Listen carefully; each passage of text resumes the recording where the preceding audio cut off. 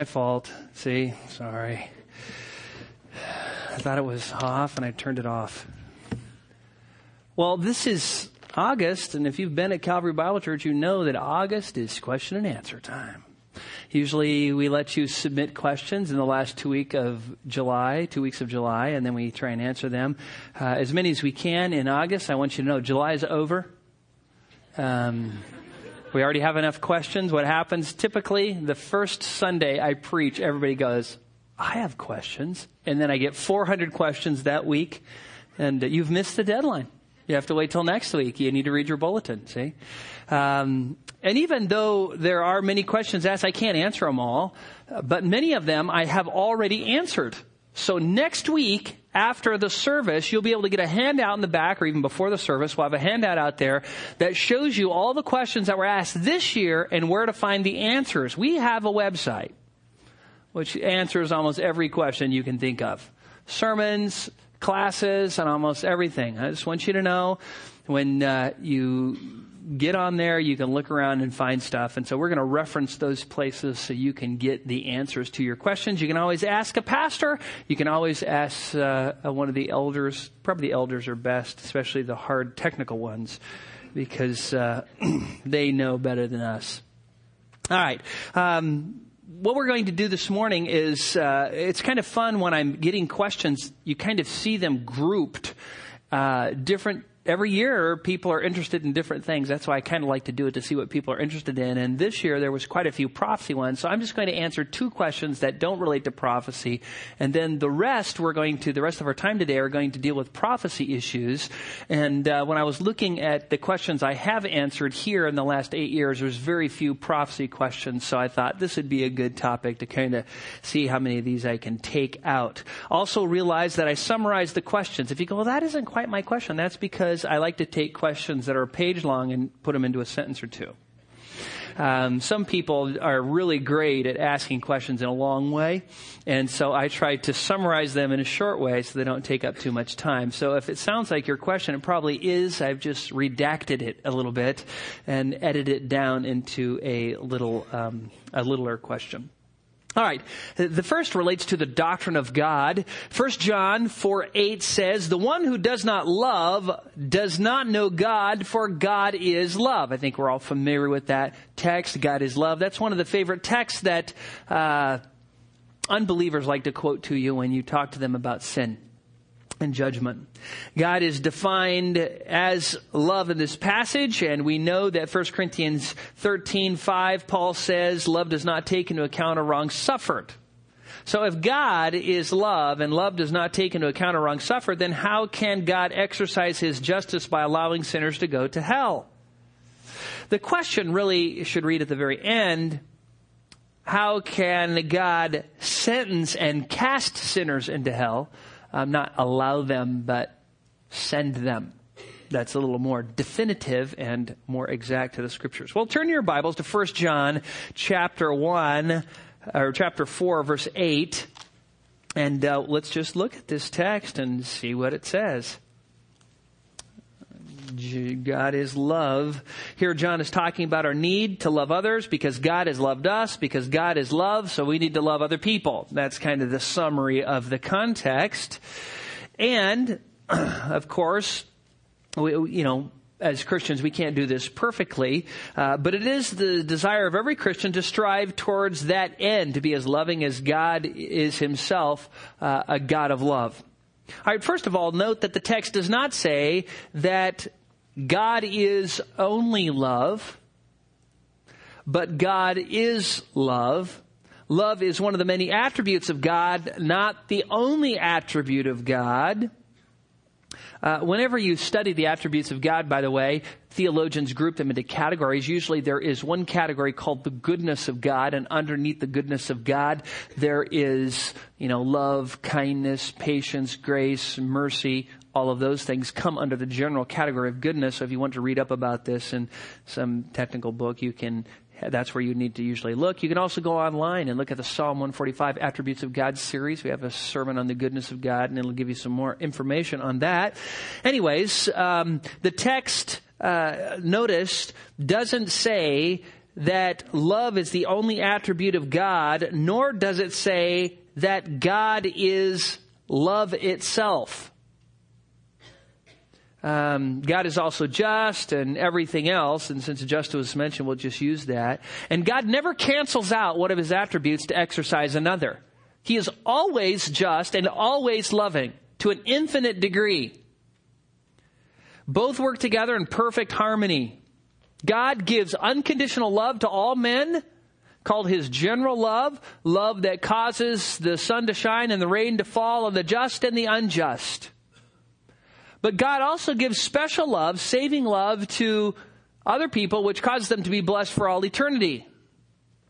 Now, when you begin to look at this in the scriptures, you discover that God, having given his love, his life and blessings and food and everything he gives us to survive on earth, is really exercising love towards us. And he gives his only begotten Son. God so loved the world that he gave his only begotten Son, that people can believe in him and not perish. So when somebody rejects Christ, they're rejecting the love of God, which is totally opposite of how people see it. What they see it as, usually it comes up, God is only love.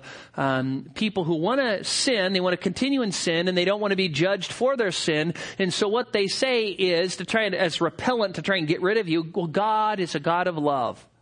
And what they really mean is I need to be able to sin. Don't you judge me, because my God is a God of love. That's how it usually comes up. But what they're really saying is I hate God's love.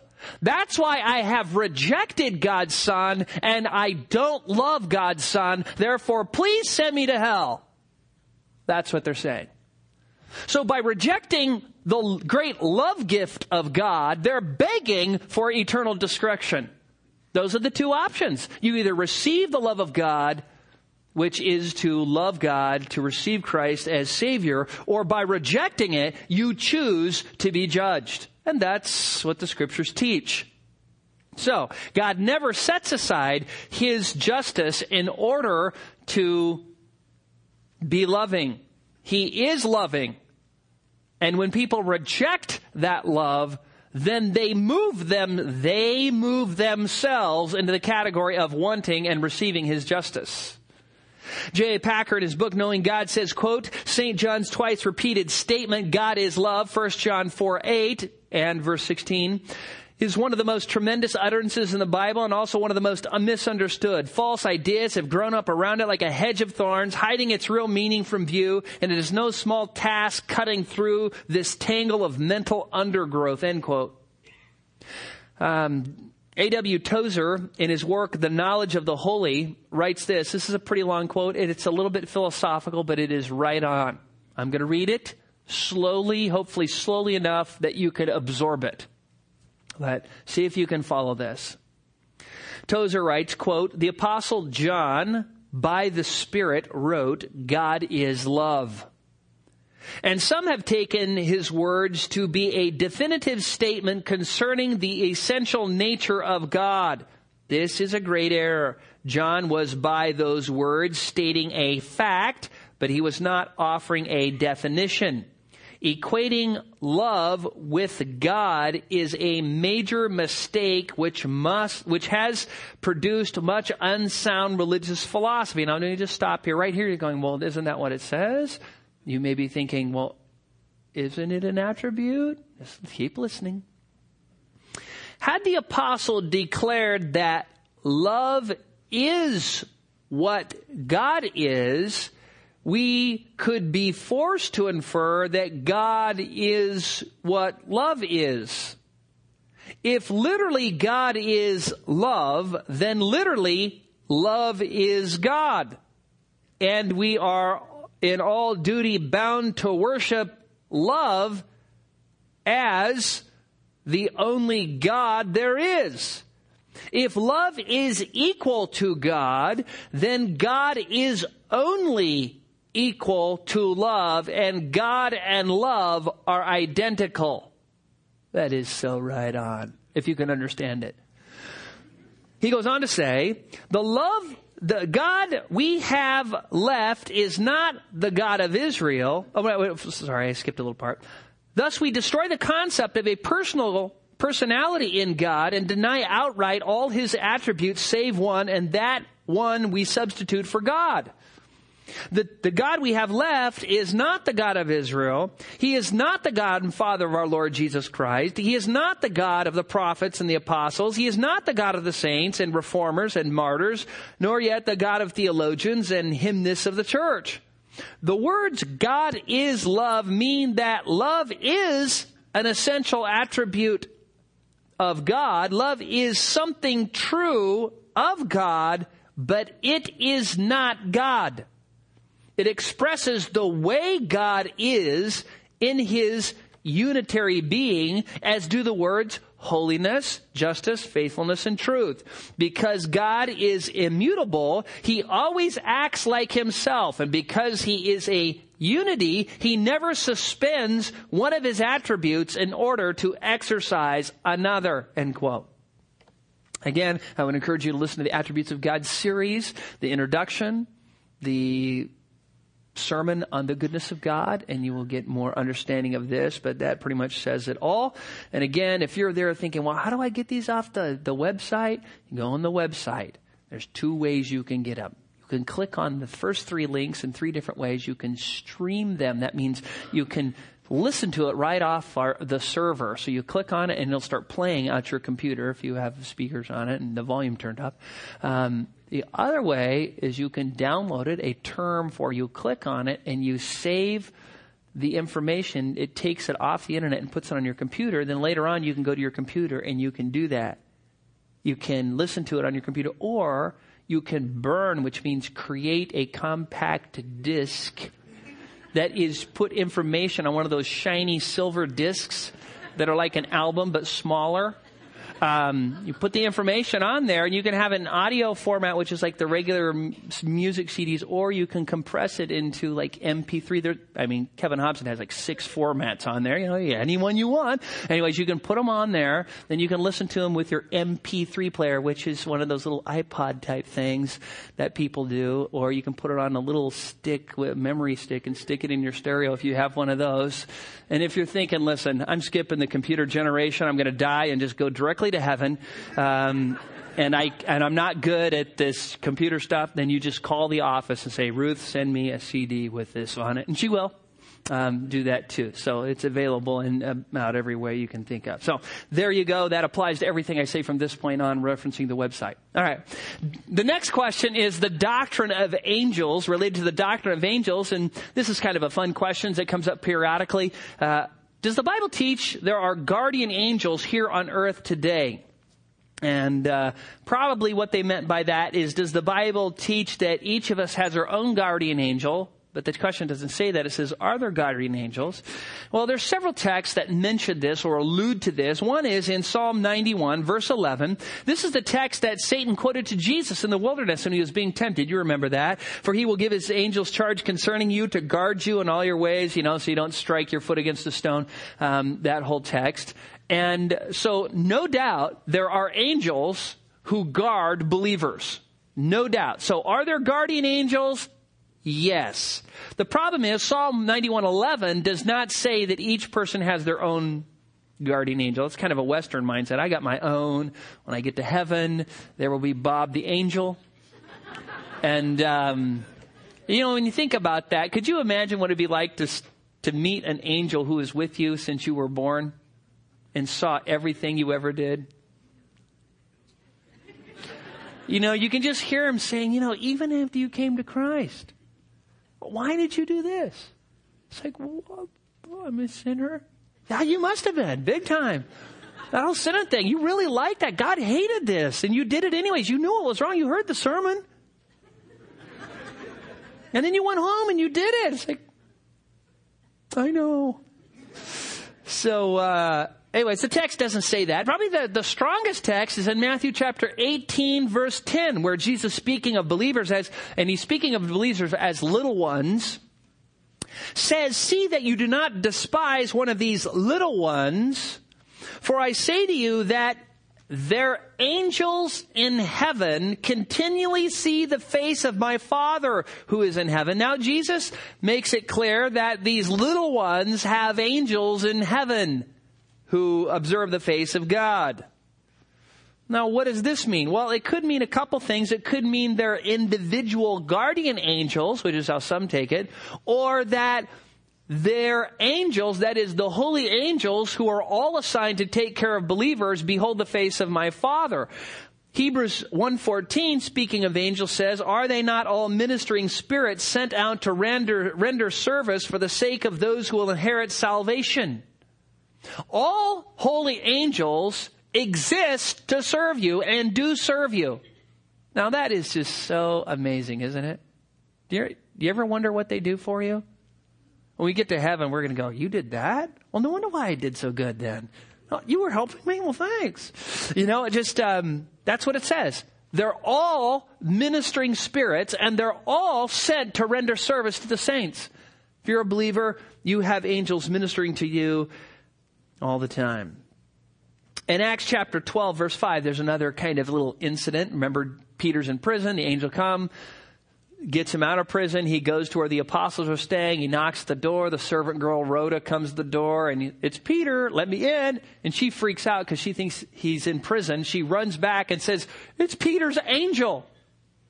Well, it's his angel is what she says. And obviously she believed in guardian angels. But we need to be careful, never take a text that is a descriptive text and base our doctrine on it, rather than a prescriptive text. Do you understand the difference? A descriptive text is a text that describes historical events, describes them in an accurate way. They're in the inspired text, yes.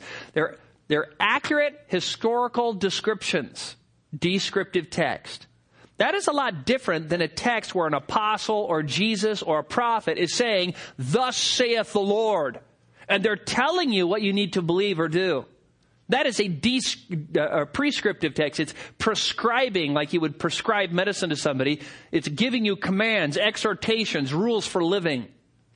People fall into great error by taking texts that are descriptive and then trying to make them into prescriptive texts.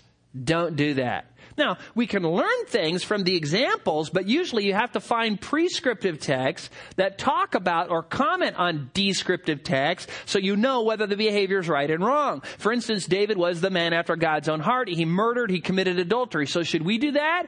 No. You look at the prescriptive texts that say don't murder, don't commit adultery, and then you say, you know what? This is describing what the man of God did, but we aren't to do that because the prescription says no.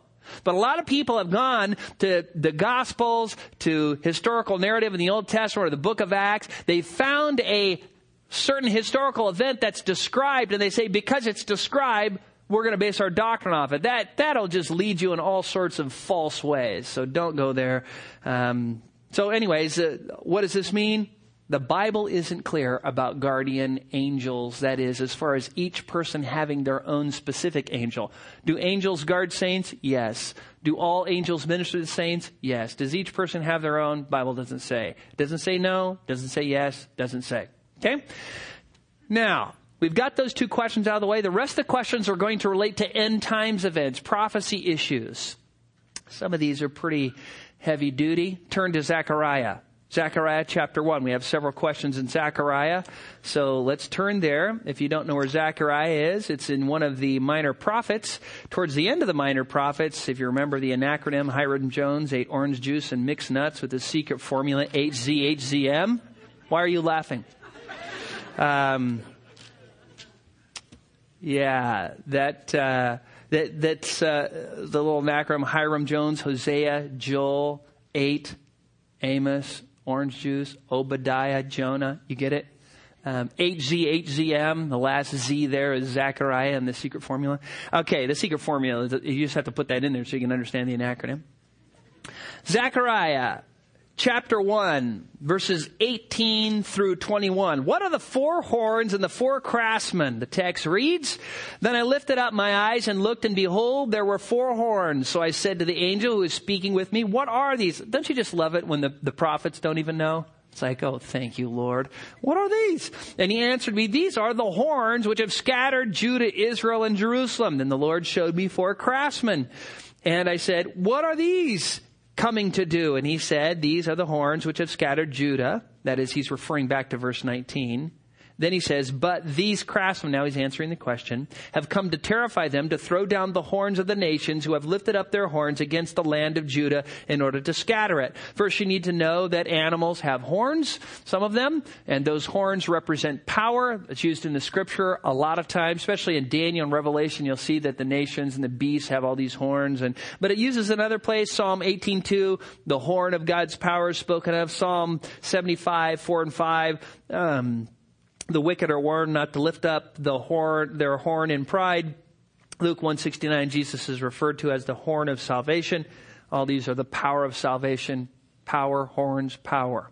Okay? Here we are talking about nations. You say, well, how do you know that? Well, that's what it says in the text. It says, towards the end of verse 21, to throw down the horns of the nations who lifted up their power or horns against the land of Judah to scatter it. So we're talking about nations who have used their power to attack and scatter Judah. Okay? So now we know what they are in general, but notice the emphasis the angel puts is not who they are specifically, but what they have done. The question was, who are they? The answer was, this is what they have done, scattered Judah. So then we get to the 4 craftsmen. Who are the 4 craftsmen? This term is used of all sorts of builders, masons, metal workers, all kinds of things like that. Who are these craftsmen? Here Zechariah does not ask, who are these, but what have they come to do? Now he's asking a function question, which is probably because the angel answered for function previously when he answered, who are they? He said, well, this is what they're going to do. So now he just says, well, what are they going to do then? What do they come to do? And he says, they have come to terrify them, that is the horns, to throw down the horns of the nations who have lifted up their horns against Judah. In other words, these craftsmen represent those who have come against and destroyed the nations who have come against and scattered Judah. Now, who are they? We don't know. It very well could be, and many commentators point this out. You remember in Daniel chapter 2, there's the vision of the statue with the head and the chest and the belly and thighs and legs that represent the Babylonian Empire, Medo-Persian Empire, Greek Empire, and then the Roman Empire. That same parallel is also found in Daniel 8, where there's the vision of the 4 beasts that represent those same kingdoms. Those same kingdoms are repeated again in Daniel chapter 11 as the different kings are discussed. And so it very well could be that Zechariah is referencing those 4 major Gentile kingdoms, but we don't know because he just doesn't define them like Daniel defines them. For instance, Assyria was one who came against Israel and scattered them, but they could be one that's being mentioned. We don't know.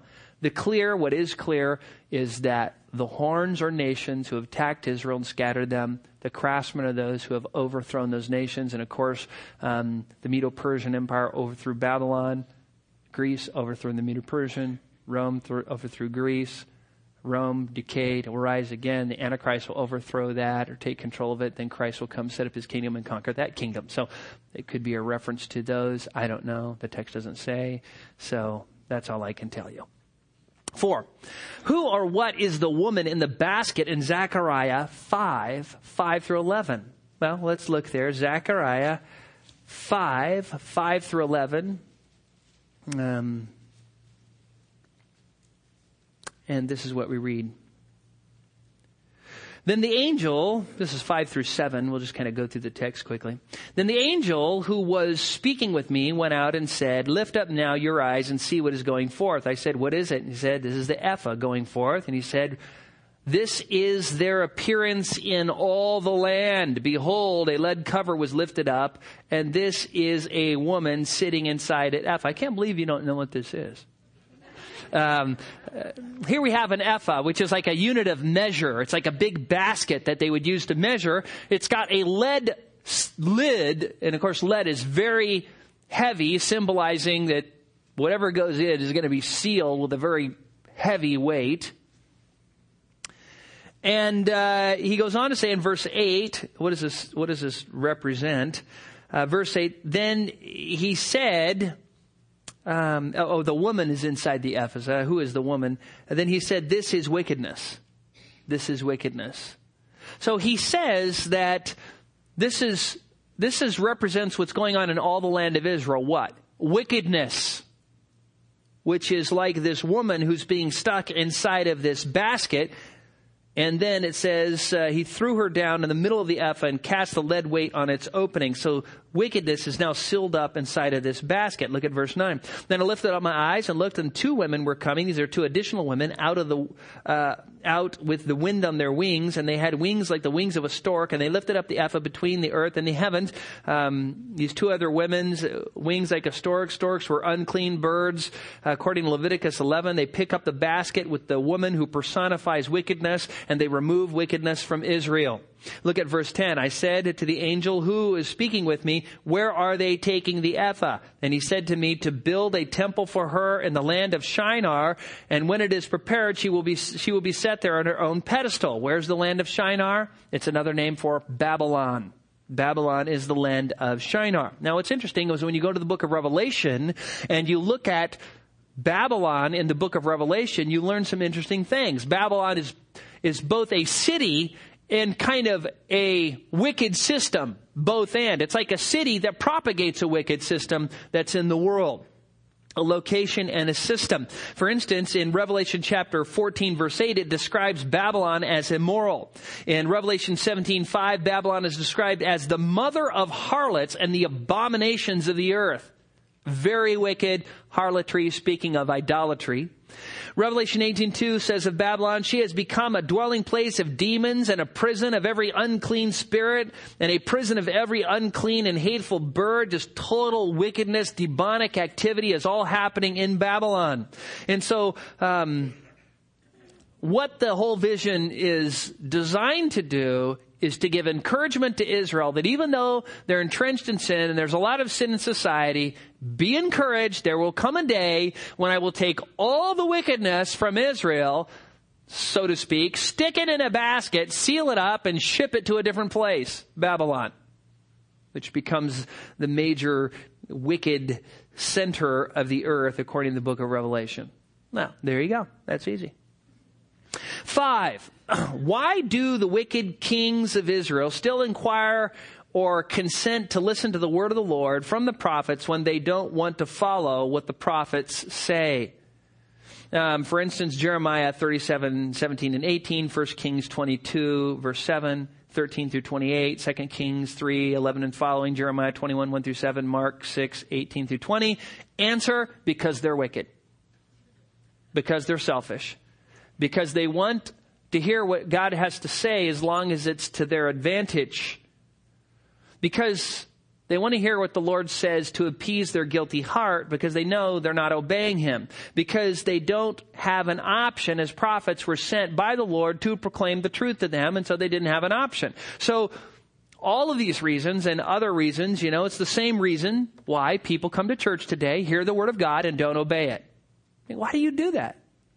Why do you do it? Why would you come to church, hear a message, you need to be serving, you need to be sharing your faith, you need to be reading your Bible, whatever, and then not do it? Because you don't want to. You don't want to submit to God. Same reason, different context. 6, what actually is the textual evidence of Revelation 5, 9, and 10? Should verse 10 read us or them? If it reads us, as the majority of manuscripts have it, would it prove pre-tribulation rapture? Related question, how many manuscripts actually contain Revelation 5, 9, and 10? So let's turn there. This is a very technical question, more technical than it appears. And the answer is almost incomprehensible to the normal person. I am going to give it anyways, just because it's part of the prophecy thing. And the first thing I want to say is, and again, a lot of these questions, I don't know where they come from. Ruth just types them up and gives them to me. Here it is. Sometimes people read books or something on the web and somebody argues from something like Revelation 5, 9, and 10, and the person on the web says some things, and then they wonder, and then they kind of ask a question related to that, and they don't know how to ask the question. This question has mistakes at every turn. Okay? And I know you probably weren't trying to deceive me, and I'm not trying to be mean by correcting this, but I have to correct the question in order to answer the question because it's unanswerable in the way it's written. And so look at Revelation chapter 5, verses 9 and 10. And they sang a new song saying, "Were there a year to take the book and break its seals, for you're slain and purchased with God with your blood, men from every tribe, tongue, and people and nation. You have made them to be a kingdom of priests unto our God, and they will reign upon the earth forever." So the question is, should verse 10 read us or them? Notice it says, you have made them. Well, what they're asking is, there is a variant reading in this verse. There's actually two, and they're the same word. Now, what you need to do in order to really understand this question, I'm going to explain everything in simple terms, but it may not work for you. You need to understand what lower criticism is and how they go about looking at ancient manuscripts, finding the difference of those manuscripts, and determining what reading should go in the Greek or Hebrew text. If you want to learn about this, you can go on our website. Look under classes. Look under Doctrine of the Bible. I think we had 20 lessons on textual criticism, ancient texts, all the stuff. It's all there. You can learn about it. You can print off the lessons, and it would help you understand this answer to some degree. But I'm going to try and make it clear. So what happens is, and just give you a little background in textual criticism, we have about 70,000 ancient Greek manuscripts and fragments of manuscripts. So that's understandable. The next thing is out of all these manuscripts and fragments of manuscripts, if you compare them all, 2% of the text has a different reading. Now the question is, what reading is the original reading? Now, what's great about it is almost all of these, 1.5% of these 2% are very easy to figure out. They're misspellings, transposed letters, phrases that were, put twice, copied twice. People are copying them by hand, so they write down something twice, So that leaves 0.5% or 0.5% of the Greek text has a question as to how it should read. Well, if you listen to the lessons, you'll find out how they determined to do this. I can't do it now. So you have these different readings. These different readings, when the ancient texts disagree, they're called textual variants because the text varies. So what they do is they apply these rules, which you can learn about if you go on the web. You learn about these rules, and then they rate the readings as A, B, C, or D as to their probable reliability and which one should most likely be in the text for various reasons you're going to learn about if you go on the web. Now, the question is asking about a variant reading, and it's asking in verse 12, should it say, you have made them or you have made us? And the answer is, that's not the variant. The variant comes at the end of verse 10 when it says, they will reign upon the earth. That phrase, they will reign, has three different ancient readings.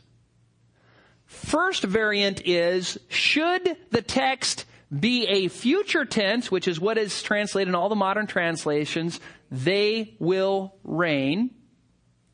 That's one reading. Or should the text be, they reign, present tense? Now, since you didn't ask about that, I'm not answering it. Secondly, there's a second variant reading, which reads, we will reign instead of they will reign. Now, the question is, should it be first person plural or third person plural?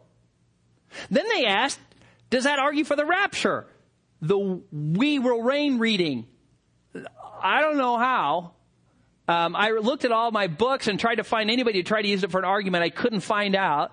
So no, all it's speaking of is that all believers will rule and reign with Christ forever and ever. There is, If you look in the New Testament, you find out in multiple places like 2 Timothy chapter 2 verse 12, Revelation 3:21, Revelation 20 verse 6, Revelation 22 verse 5 says that believers will rule and reign with Christ. That's what the text is talking about.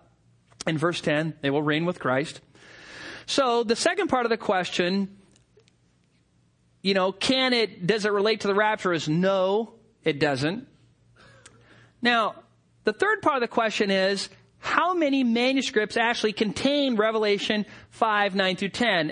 And I think they were probably wanting to ask, how many manuscripts contain the variant reading we? But they didn't say that. They said, how many manuscripts? Well, there's 70,000 manuscripts and manuscripts fragments. I don't know. But if you want to know how many contain the we will reign reading, then that's easy.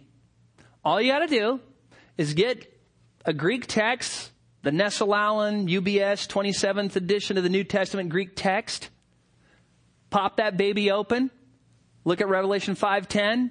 Read the verse. You'll see a little one next to they will reign.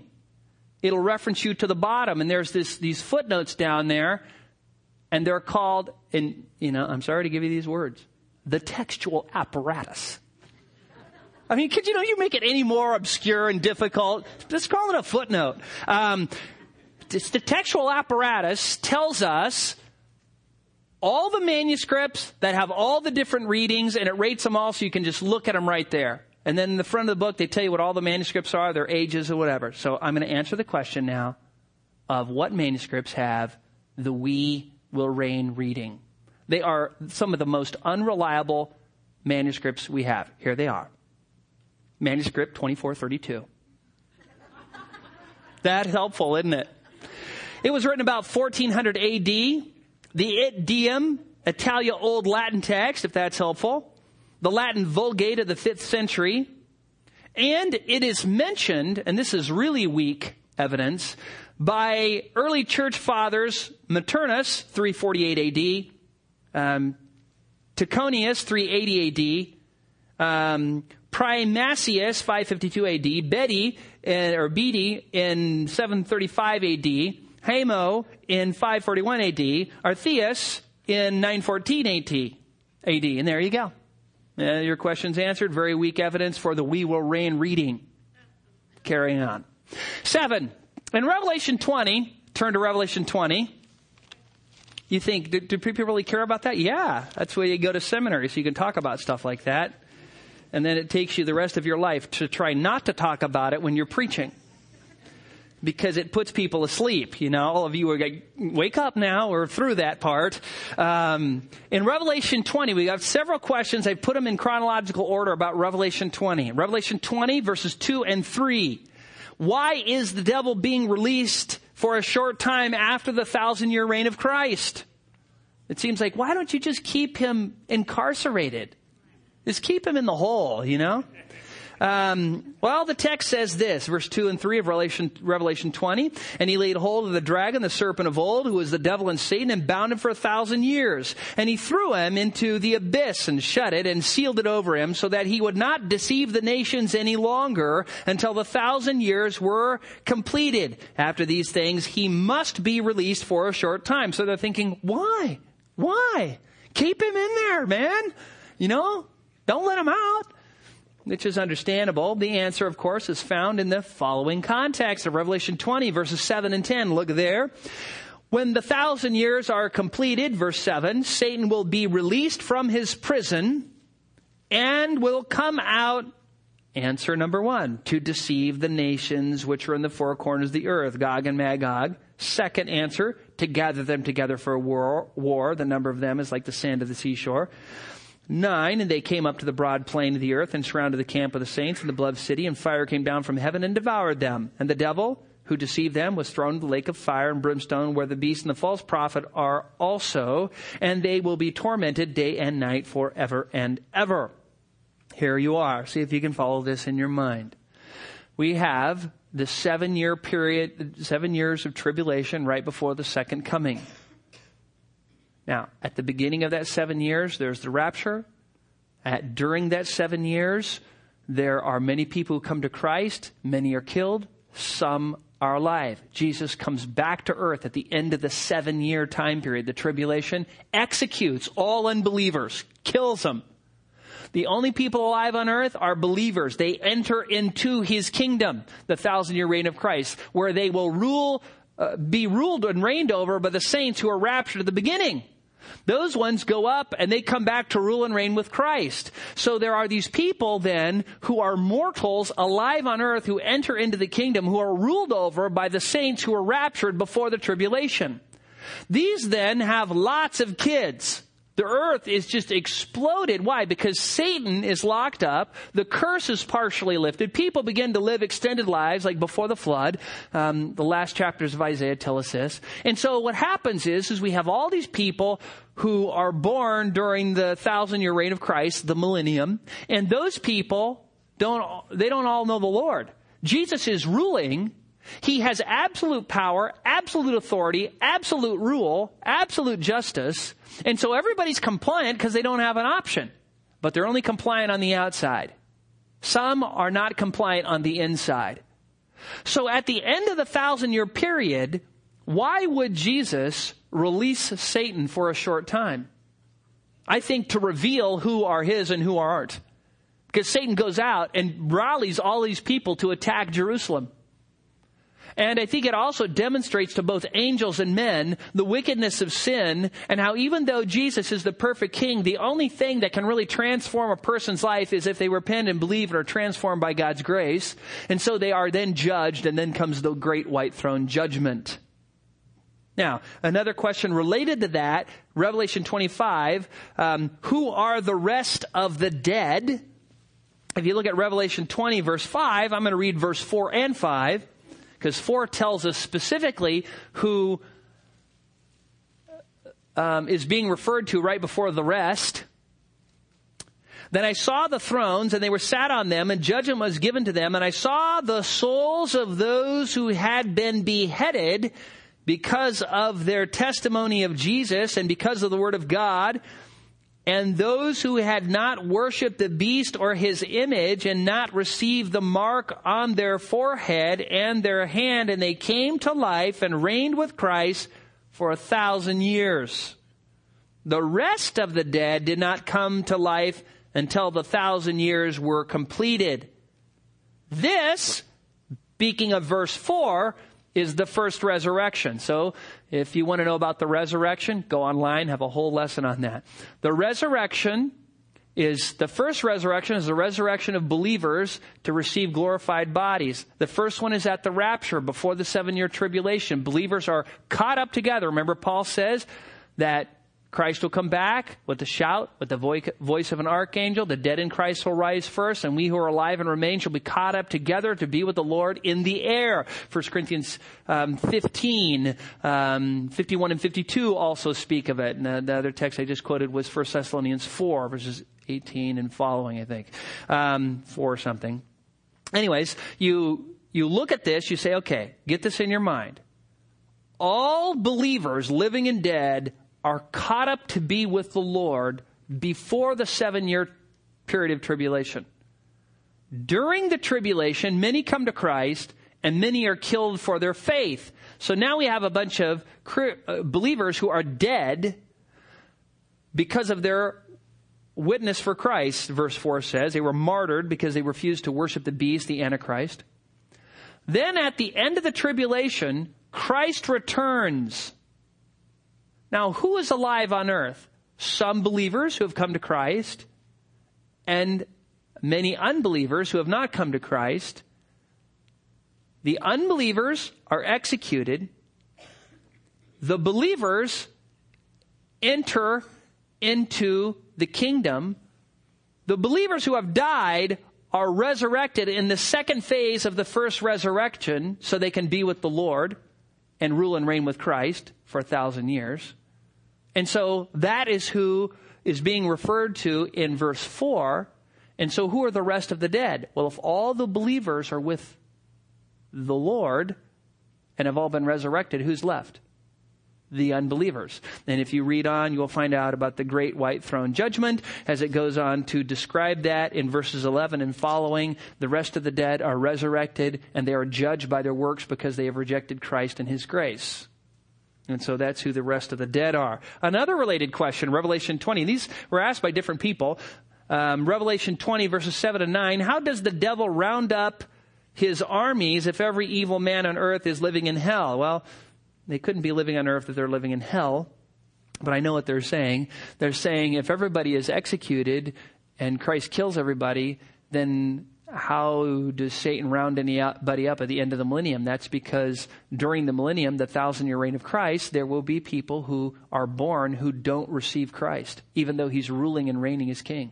They won't receive him. We talked about this a little bit last week when we were talking about the tabernacle and how there was this huge pillar of fire coming up out of the tabernacle, which lit up the whole camp of the Israelites. And in the day, a huge pillar of cloud, which shaded them in the day. And manna fell from heaven every day, and they all dropped dead because of unbelief. Interesting, isn't it? Hebrews 3 says that towards the end of the chapter, because of disobedience and unbelief. Miracles don't save anybody. The gospel and God's grace does. So that's how the people who are rounded up are the people who don't know Christ at the end of the millennium. 10. There are 12 gates in the New Jerusalem. Who will go in and out of these gates? Well, this is a good question. Revelation 21, verses 12 through 25 speaks of the gates. Here's a little bit of facts on these gates. Every gate has an angelic gatekeeper. Every gate has the name of one of the 12 tribes in it. 3 gates face in each direction of the compass, north, south, east, and west. There's 3 gates. Each gate is made out of one giant pearl. And I was just thinking about that. How big were the oysters? You ever thought about that? If each gate is one giant pearl that is carved out into a gate, what about the oysters? Obviously, God just creates things by speaking, but maybe he says, way down in, the Marianas Trench in the bottom of the ocean, there's giant oysters, and I'm going to bring some up, and we're going to take these oysters, pearls, I don't know. Anyways, they're pearls. It doesn't mention oysters. And you could have a serious oyster feed, too, on that, yeah. I like oysters. Anyways, the gates will never be closed, the text also says. And who will go in and out of these gates? Again, if you look at the following context, which is almost the answer to everything, if you've noticed. Look at the context, and then the context a lot of times answers all your questions. It tells us specifically in Revelation 22, verse 14, blessed are those who wash their robes so that they may have a right to the tree of life and may enter by the gates into the city. Believers. 11. When Babylon is mentioned as the great harlot, is this the Roman Catholic Church? And this has been actually a common view that's been propagated for a long time. As a matter of fact, there's an old Roman Catholic Bible that says it's the Roman Catholic Church. But what's interesting here is, what is this great harlot? Well, first of all, harlotry speaks of idolatry. So there is this huge religious entity that's on earth during the tribulation that some have said represents the Roman Catholic Church, especially when the Roman Catholic Church was persecuting believers, killing people because of their faith in Christ, because they were reading the Bible and things like that. Some of the reformers said, she's the Roman Catholic Church is the great harlot church. But when you look at all the texts, and we've mentioned them all a little bit, when you look at all the text about this, it's best to probably understand the great harlot as the city that personifies the wickedness that pervades the earth at the time. This great woman is described on, many seas and spreading over the whole world. And it could be the Roman Catholic Church. I don't think so. It seems more like a wicked, kind of just a pagan world system. But that's pretty much all we know. The details aren't given, so we can't say for certain. 12. Here's one that's easy to answer. Is it possible that Isaiah 18, you don't have to turn there. Now everybody goes, I'm turning there anyways. That's what my wife says. Every time you say, don't turn there, she says, I'm going to look. Look there if you want. Does that refer to the United States? Isaiah chapter 18? If not, what are the other possibilities? There is only one possibility. Verse 1 says it's Cush. And Cush is another name for Ethiopia. The text is speaking of Ethiopia. There you go. 13. Will the name of the Antichrist add up numerically to 666 if translated into Hebrew or Greek? And this is a reference, of course, to Revelation 13, verse 18. If you look there, Revelation 13, verse 18. Uh-oh. I'm going to sneeze. It's always bad to sneeze with this on. Okay, good. It went away. It's hard to get away from this mic, Turn my head. It follows me.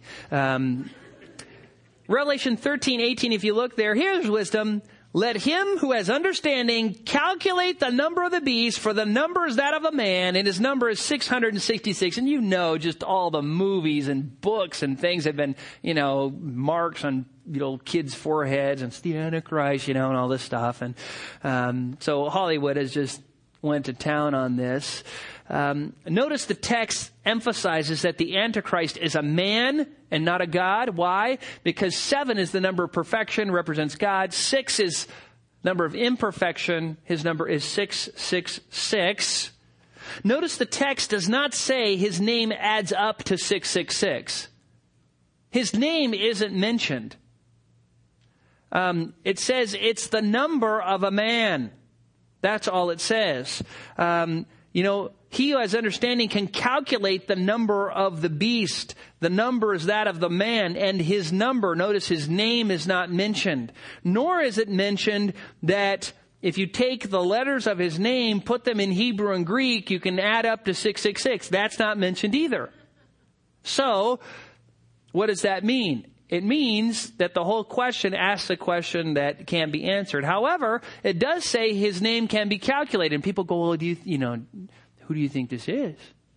Well, I don't know. I'm not going to be here. I'm going to be raptured. Are you going to be here? Are you going to be calculating during the tribulation? I hope not. I hope not. I hope you aren't left behind. So hopefully none of you will need to calculate, because we'll be gone. And we don't need to calculate. But it just says that they're going to be able to do it. You think, well, how? I don't know. Maybe it's his name, the letters of his name in Hebrew and Greek. I don't know. The text doesn't say. So it doesn't say. But it does say they will be able to do that. Now, here's another related question to that. This is fun. Is it possible the Antichrist could be an American president? Or does he have to be Roman? And they reference Daniel 9:26. It talks about the prince to come. Okay. Here, you can go on the web and find all this out in this section, the series on prophecy, also in the series on Daniel. We have charts that mention every text of the Antichrist, all the synonyms, all the places, all the details, everything we know about him. It's all there. But the Antichrist is referred to by several names. For instance, in the little horn, he's talked about the little horn in Daniel 7, verses 7 and 8, that arises out of the 10 horns, powers, nations. Daniel is speaking of Gentile nations in Daniel 9, and also in chapter 11 where the Antichrist is mentioned. And so you could say that, he seems to be part of the Gentile world rulership. Yes, there is actually a key verse. Daniel, chapter 11, verse 37. Turn there, Daniel 11, 37. Let me just show you this. This is kind of fun. And, of course, we don't know the answer. But I'm just going to confuse you more so you'll appreciate why we don't know. But Daniel 11, verse 37 says this. Speaking of the Antichrist, that he will show no regard for the gods of his fathers. Do you see that in there? The gods of his fathers? Now see if you can follow me here. The word gods there in the Hebrew is Elohim. Okay? Whenever Elohim is used in reference to pagan deities, it's translated gods. Why? Because it's the plural form of Elohe or Ha, the Eloha. And so you have, okay, so what's wrong? Well, the problem is is Elohim is usually a reference to God. As a matter of fact, the first mention of God in the Bible, in the beginning, God created the heavens and the earth, is the Hebrew word Elohim. The question is, why would you take a plural word, Elohim? For instance, you have one cherub and more than one cherubim. See? Hebrew. You're learning Hebrew right now. You have cherubim. Whenever you have an im ending in these books, you'll see when it's translated, the im is the plural ending. Why would you take Eloha and turn it into Elohim if it's speaking of the one God? Well, there's a couple different things. One is that it could be a reference, allusion to the Trinity. The one God in three persons. For instance, in Genesis chapter 1, verse 26, let us make man in our own image. Well, you ever notice God says, let us? Interesting. Or in chapter 11, in the Tower of Babel, let us go down and confuse their language. You ever notice that? The us part? Well, that could be an allusion either to the Trinity. Some people, they talk about the plurality of God's majesty, whatever that means. I never understood that one. Anyways, Elohim can be translated God when it's used of God, or gods when used of pagan deities. The question is what should it be here? Well, the text makes perfectly good sense either way. Notice the text goes on to say, though, after it says, he will show no regard for the gods or God of his fathers and the desire of women, nor will he show regard for any other God. Now, some have said, why would he say any other God if he uses the plural? Why doesn't he use the plural follow? Why does he use the plural and then the singular? Or wouldn't it be right if he used the singular and then the plural? I don't know. The question is this. If the text should be translated God and Elohim is a reference to the God of Israel, then it says he does not worship the God of Israel, the God of his fathers. If that's how it should be translated, the Antichrist will be a what? Jew. Most likely, because there are many Gentile converts. Or if the text should read that he does not worship the gods of his father or any other God, then you could say, well, God's referred to pagan, he's going to be a Gentile. But even if the text is to read God, singular, you could argue, well, could we say that he doesn't worship the God of his father, but his father's God wasn't the God of Israel? That doesn't work because Elohim, if used singular, you almost always just refers to Israel's God. So then you say, well, if it is God's plural, then obviously it doesn't work. But see, it doesn't, you can translate it both ways, and it is both inconclusive both ways. Sorry. That's all I know. I've tried to give you all the facts. That's it. So we don't know if he's going to be a Gentile or a Jew. If I was a betting man, I'd bet on Gentile, but I'm not. So there you go. 15, last question. I know we're going a little bit over, but just hang tight with me here. In what way is Christ currently reigning and ruling? What is the distinction between the current and future reigns of the Messiah? This is it. When you look at the Bible, you'll find out that Jesus, when he was alive on earth, said things like, the kingdom of God is near. The kingdom of God is in your midst. The kingdom of God has come upon you. Why would he do that? Some have erred and said the reign of Christ is only spiritual. That is, he rules and reigns as king in the lives of believers. This is an error. Why? Because the Bible says he will come to earth, set his feet in the Mount of Olives. He will rule and reign from Jerusalem. He will rule over the earth. I mean, it says it over and over and over again, and you just have to, it's irrefutable. I mean, you can deny it, but not with any good reason. So some have tried to say it's only spiritual. Others have erred and said it's only physical, saying he only reigns when he comes to earth and rules and reigns from Jerusalem. That's not true either. Now, you get the answer when you say, what constitutes a kingdom? One, a king, subjects, and an area of rule. So when Jesus was alive here on earth, he was the king, exercising authority among his subjects in a place. Kingdom of God is in your midst.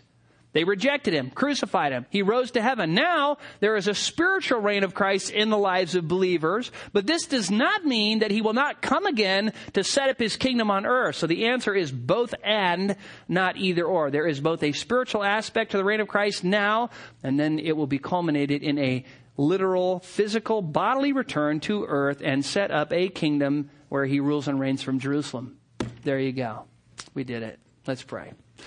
Father, we thank you for these questions. I pray that they were helpful, that they would excite us to study your word more, to look up more answers, and Father, just to find out what you have for us in your word. Your word is so rich, so deep, so complex, and so simple all at once. Father, may we be people of your word, that you might receive glory and honor from us, and that we might be blessed. We pray in Jesus' name. Amen.